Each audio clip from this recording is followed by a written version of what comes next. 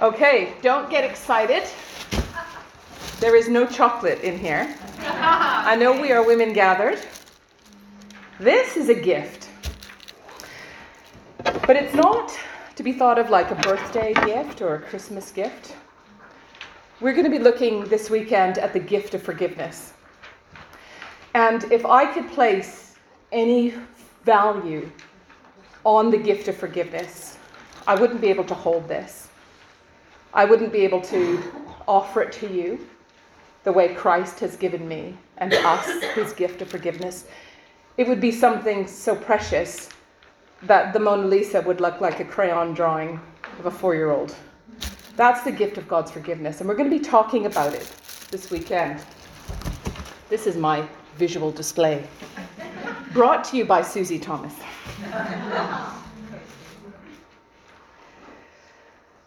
The reason why I've chosen this subject is because I think I need to understand it better. And I really have a longing for you too as well. Because this is the most valuable gift that, it almost seems silly to say it, that the gift of forgiveness that we receive from God is the most valuable gift in the world. And our eternity depends on it. But it also has real life consequences on the ground. And then I got like this little bee in my bonnet. Because I was reading some popular Christian books out there which discuss the subject of forgiveness. But I have a concern. Is that although true things are said, I believe they miss the clarity of application of what God's forgiveness to us looks like when we model that to each other. So what I don't want to do this weekend is to talk in circles about forgiveness and use platitudes. I want to get to the nitty-gritty. And if you're anything like me, it seems much harder to understand in real terms what it means to forgive someone who has deeply hurt or wounded us than it is to understand God's forgiveness. It somehow seems to be more difficult. So what does forgiveness look like, person to person, when the rubber hits the road? What's expected of me? What does God expect of me? What does the Bible tell me I have to do? And I think that there is a genuine confusion about the answer. Because it's a hard question to answer.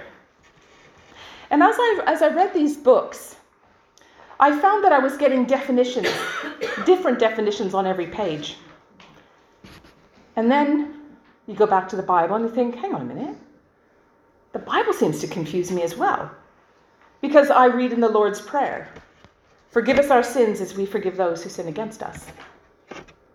And then I read in Mark 11:25, whenever you stand praying, forgive if you have anything against anyone, so that your Father also who is in heaven may forgive you your trespasses. In these verses, it appears that the forgiveness that I receive from God is conditional upon my forgiving other people. But is that right? Is that what we've been taught? So you're going to find that I'm quite passionate about this subject. And I'm going to give you a couple of reasons for this. Oh, what I like to do a lot is when I talk, I go first and second. First and second. So you're going to hear that a lot. Just ignore it. Put it out of your mind. But there really are two reasons. First, it's this. Someone very close to me once hurt me deeply. But they, as a Christian, rightly, they went and repented before the Lord. And then they came to me to ask for my forgiveness. And I gave it. And you could visibly see the relief, the release of the weight of guilt. You could see it on their face. And it was a beautiful thing to behold. Although I still think it would have been more beautiful if it was somebody else they were dealing with and not me. But while they skipped away happy, so to speak, I was left beginning a journey that I did not ask to be on. I felt broken, angry, betrayed, and now I had to start this wrestling match with God and to come to grips with my hurt. And it seemed so unfair to have to forgive somebody because they asked me. I didn't ask for the wrestling match, and all of a sudden I was in one. It's easy to wrestle my brothers, but that's another story. And then secondly, a young woman who's very dear to our family. She came up to me a few years ago in frustration. Actually, she was struggling deeply. She was still trying to come to terms with a father who had abandoned the family for another woman and her children. You see, she had a sister and a brother. And when the father left the family and got together with this other woman was jealous of the girls. They were 8 years old at the time.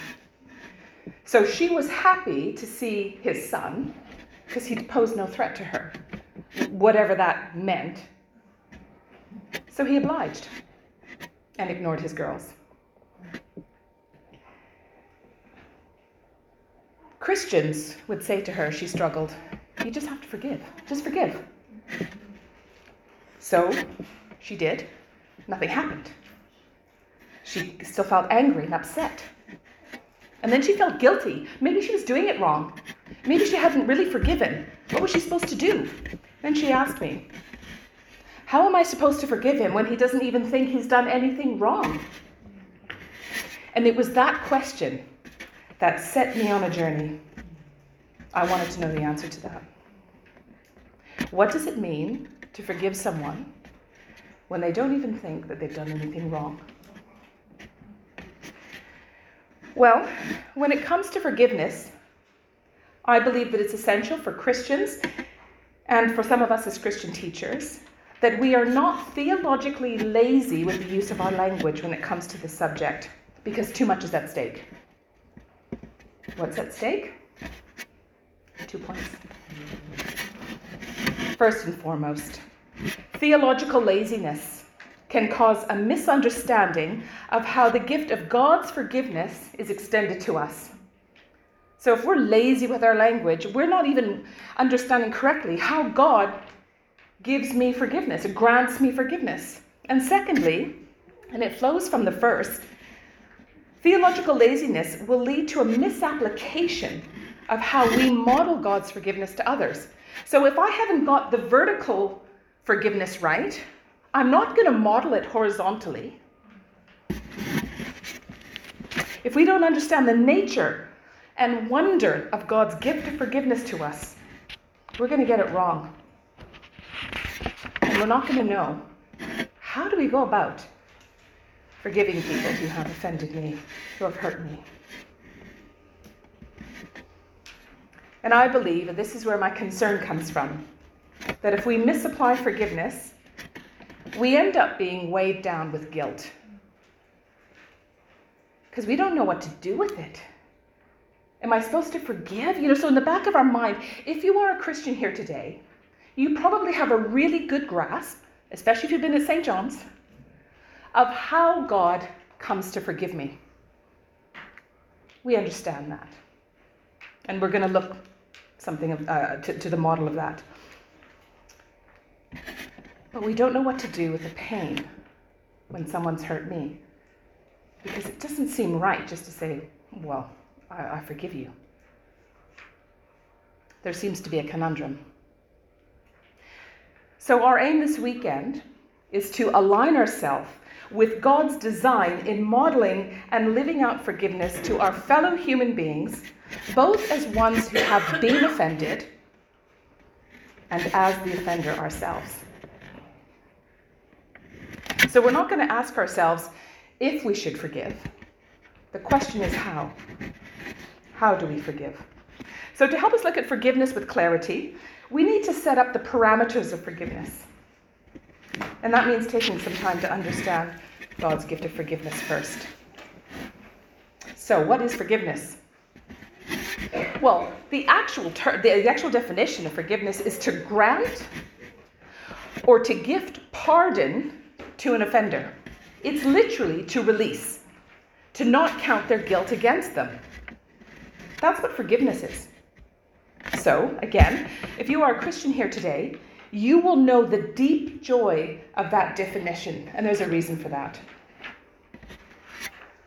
From Scripture, we will have understood that God is holy.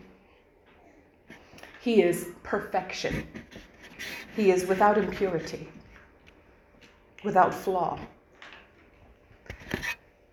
So we understand that my sin, my wrongdoing, means that I cannot be in his perfect presence to enjoy a relationship with him. He is light, and I get some dark spots. He is holy, me not so much. He is perfect, I try. At every point, I miss it. You see, we understand our sin to mean that we are guilty of offending a holy God, and hence we are under his judgment. So without his gift of forgiveness, we're not going to be able to approach his throne of grace with confidence. That's Hebrews 4:16. Without Christ's forgiveness, my guilt would be counted against me. I would not have been released. And Scripture tells us very clearly about the consequences, the eternal consequences for that. But consider this. Because the God who created me is holy and pure, my sin, my wrongdoing creates an obligation or a debt that I cannot repay. And I love what Don Carson has to say about this. The first sin sequentially, first in fundamental importance, is to not love God with heart and soul and mind and strength. That is the sin that we always commit when we commit any other sin. God is always the most offended party. So think about that. When the scribe asked Jesus, and if you've been following the Gospel of Mark, you'll know he comes up and he's like, what's the greatest commandment? Jesus is like, love the Lord your God with all your heart and all your soul and all your mind and all your strength. And all I had to do was drive east on the number 1 to break every single one of those.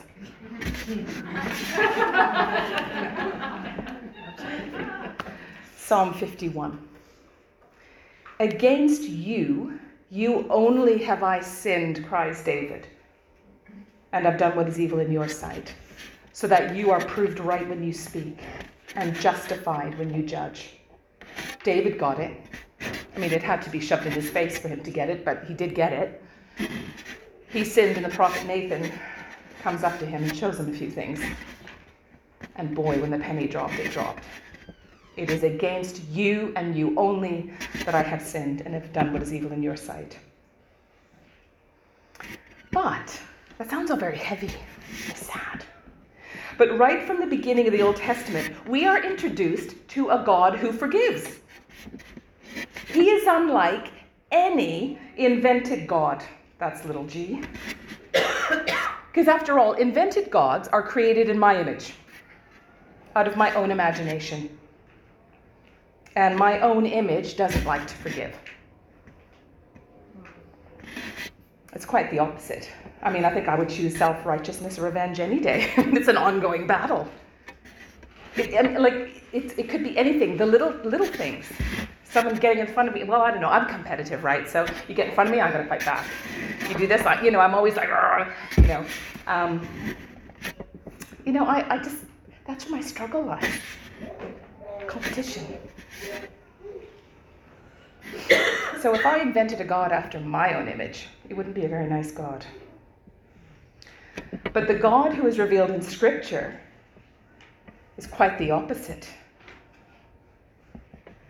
Do you know that God, it says in the Old Testament, looks for opportunities to forgive? I mean, I don't go out of my way to look for a chance to forgive someone.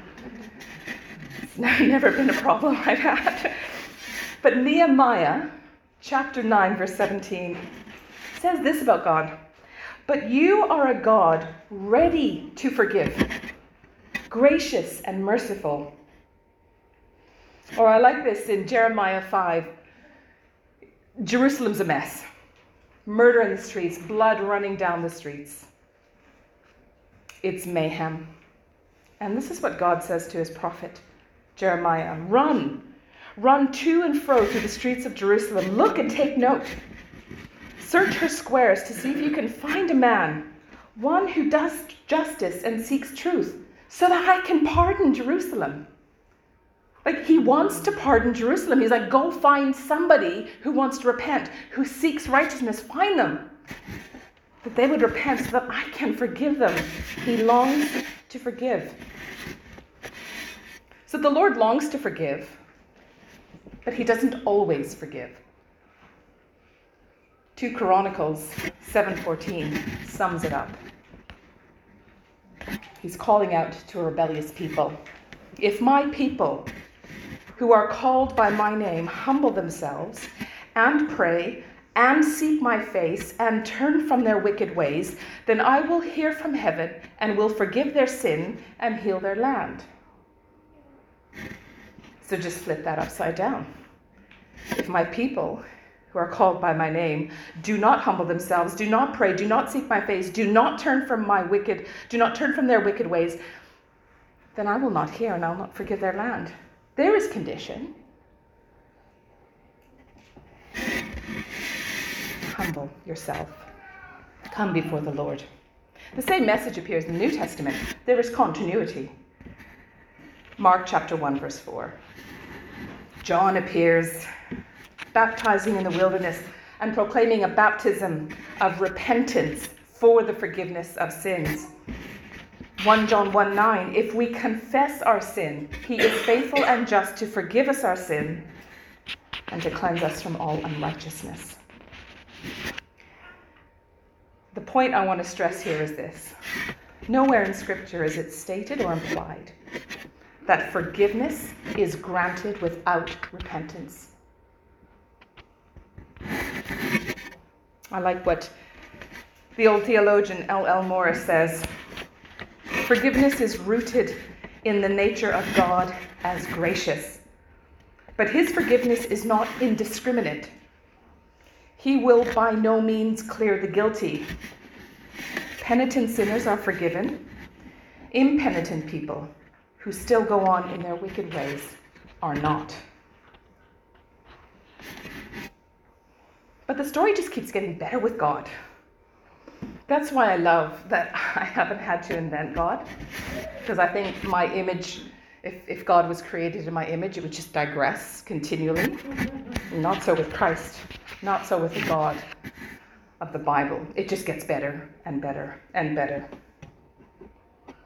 You see, the Christian knows that when our sins have been forgiven by God, that forgiveness is complete. And just, you've got to look at this vivid language. It's amazing. Psalm 103:12. As far as the east is from the west, so far has he removed our transgressions from us. Isaiah 38:17. Isaiah speaking, you have put all my sins behind your back. Isaiah 43:25. I am he who blots out your transgressions. Jeremiah 31:34, I will remember their sins no more. Micah 7:19, iniquities are hurled into the depths of the sea. Look at the use of language. Blot out, as far as the east is from the west, behind the back, depths of the sea. I mean, that's enough to kind of let us know that when God forgives, it is complete. There's a pattern here, a framework. And that's what we're going to look at now. The framework of forgiveness is an acknowledgement of wrongdoing. It is then repenting before the Lord. And then, as a result of repentance, I ask and receive his forgiveness. And when it's with God, there is reconciliation. Amazing. It is breathtaking. And that's what I want this little present here to represent. This is God's gift. Like, this is just like a fun little picture, but boy, oh boy, isn't it anemic compared to what we know in Scripture? But let's look at what forgiveness is not. Knowing what we know about forgiveness, it becomes a whole lot easier to identify what it's not. It's not cheap. It is not, forgiveness is not a commodity to be bought or to be coerced from God, like as if I could do that. Okay, God, I'm now going to put your arm behind your back, hold tight, give me forgiveness. No. And it's not indiscriminate. So God doesn't scatter forgiveness randomly. And also, forgiveness is not to deny something has happened. It's not to condone it. It's not to excuse or to forget. And when I say forget, I'm talking here about human forgiveness or human pain, human offense. So when the Bible says that God forgets, what it means is he is choosing not to call to mind. He is making a choice not to bring back. So when he says, as far as the east is from the west, so far I have removed your transgressions from you, I choose not to bring that back, is what it says to us. But forgiveness also is not a release of legal liability or justice, should the offense require. Even for our offense against God, there had to be accountability. And it came in the form of Jesus. You see, the discussion of forgiveness this weekend is set in the context of us being part of an upside-down kingdom. The kingdom that Christ inaugurated sits in complete contrast to the kingdom of this world. And we have to bear this in mind as we go on this weekend. It is a high calling to walk as a disciple of Jesus Christ. It means something. And so it's not necessarily an easy road. But also the discussion of forgiveness needs to be set in this context, that we are in the care of the great high priest. Hebrews 4:15 and 16. For we do not have a high priest who is unable to sympathize with our weakness, but we have one who has been tempted in every way, just as we are, yet without sin. Let us then approach the throne of grace with confidence, so that we may receive mercy and find grace to help us in our time of need. Knowing that we are part of Christ's kingdom, and knowing that we are in his care, we can pray our gritty and raw theme verse with confidence. I'm going to get to that. The theme verse for this weekend tells us that there is something we shouldn't do, and tells us something that we need to do. And that's what we're going to work on over the next 3 sessions. So tomorrow we're going to start by looking at the practice of forgiveness. When we are the ones who have been offended, been hurt. Then we're going to follow this by the pursuit of forgiveness. That's when I've been the offender. This is the part I don't really like. And finally on Sunday we're going to address the power of forgiveness, where all of this comes together and the rubber hits the road. So the theme verse, Ephesians 4:31 to 32. This is what we should do. Get rid of all bitterness, rage, and anger, brawling and slander, along with every form of malice. And what we should do? Be kind and compassionate to one another, forgiving each other, just as in Christ God forgave you. But that section, forgiving each other, just as Christ forgave you, we're gonna really start to dig down. Well, what does that look like? And you will have had, so don't step on Hazel. That's all right, good. She starts ripping apart power cables. In your welcome bag, you will have received cards. I know what you're thinking. Some people brought some lovely cupcakes and little things. You're like, oh, I'm going to go ask her for the recipe. No, that's not what these are for. Multicolored recipe cards. This is recipes for success. Take one of the cards and write the theme verse for this weekend on it. And then carry it around, memorize it. Chew on it, eat it, spit out paper, I don't know what you do, but memorize it. And then there are 3 other cards. And as we perhaps look at this topic this weekend, and you open the Word and there's a verse that comes to you, write it down. This is what I love to do. This is one of the things I do actually. I have little recipe cards all over the place with Bible verses on, so I can whip them out, make them their prayers. Prayers for me, prayers for my husband, prayers for my children, prayers for the people I like, prayers for the people I don't like. That's what these are for. So as we get into the weekend, we're going to tackle that subject of forgiveness. But we need to have set the parameters so we know what forgiveness is and what it isn't, so that when we get to the nitty-gritty, we've got some context. Amen.